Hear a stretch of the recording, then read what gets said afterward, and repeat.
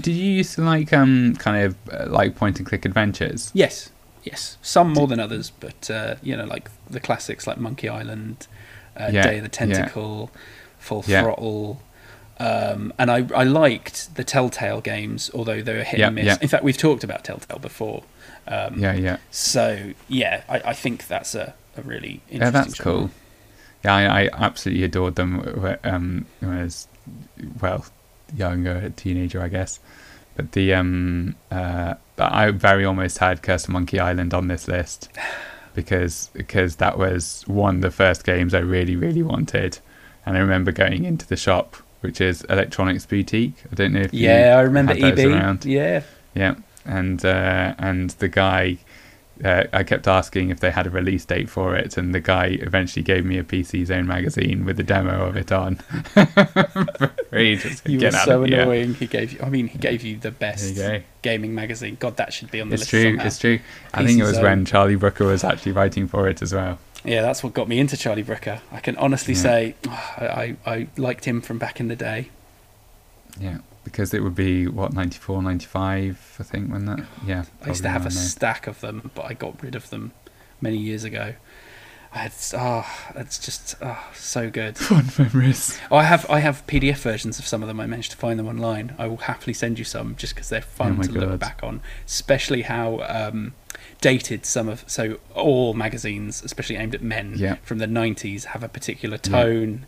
Yeah. And it's not all held the captions up super and things. well, but it is funny to read. Yeah. But that's a tangent. I'll have to look it up.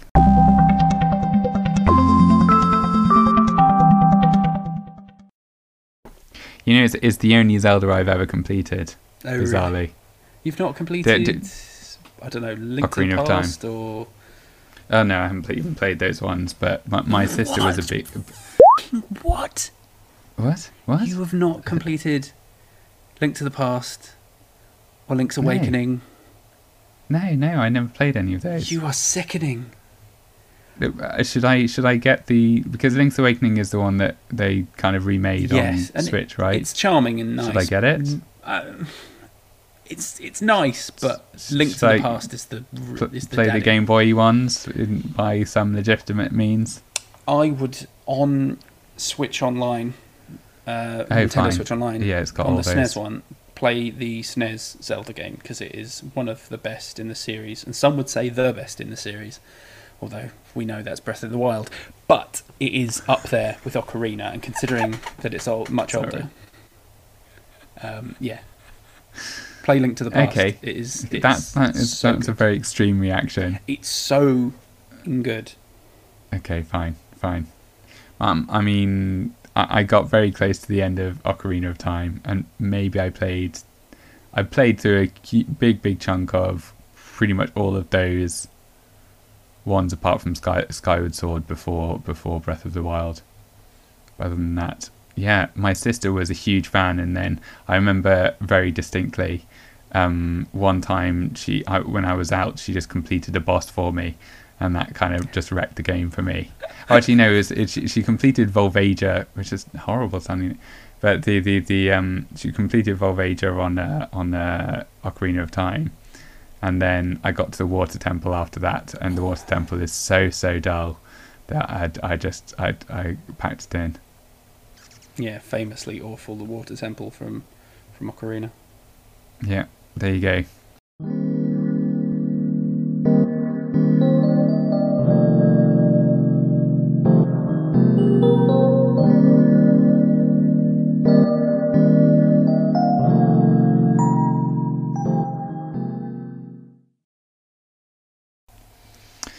By the way, did you ever play the Blade Runner game? Yes! Oh my god! Yes, I did. That should be on this list, but I absolutely love the Blade Runner game. Did that get remade, or is that getting remade? I forget which. It's getting remade. Those guys who do a lot of those GOG remakes, they're doing it. I'm gonna so buy that. But it's been delayed. That I got from basically when I was a kid.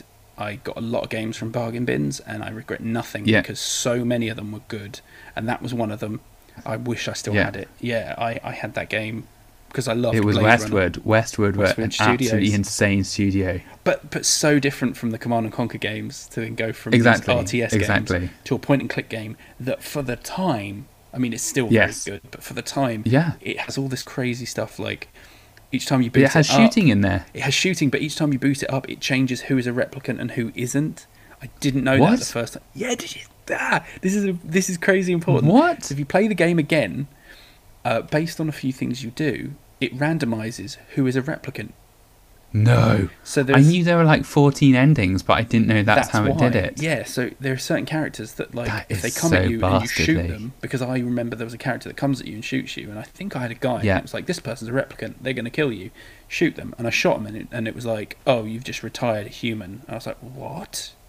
And yeah, there's lots of that. Oh my goodness. I played it another time, and there's all this weird stuff. Like, I think there was one character who I think can be either human or replicant, depending on like a very obvious decision later on where someone basically asks you if you're human or a replicant. And I went, well, I'm a replicant, because they asked me to pick up something radioactive, and I picked it up. And they were like, oh, right, you're a replicant. And then the ending cutscene was like, yeah, and then I went to be with my people or something like that. Yes, yeah, he goes to the moon base or whatever. Yeah, and I was like, well, surely if I'd... And I think I reloaded a save and then shot them instead, and it went, I knew I was human all along, and I was like, oh, yeah, okay. Completely. I was like, interesting, but still was still very cool that all the other characters could change, and you had to pay a lot of attention when you were void comping them. Anyway, tangent. But God, what a ballsy game though. I mean, when that comes out, I'm definitely going to replay that. Yep. I replayed Starship Titanic, and I'm definitely going to replay that. Wow. All the games. We could just do so many lists of all time. We could just keep going. Yeah, so good.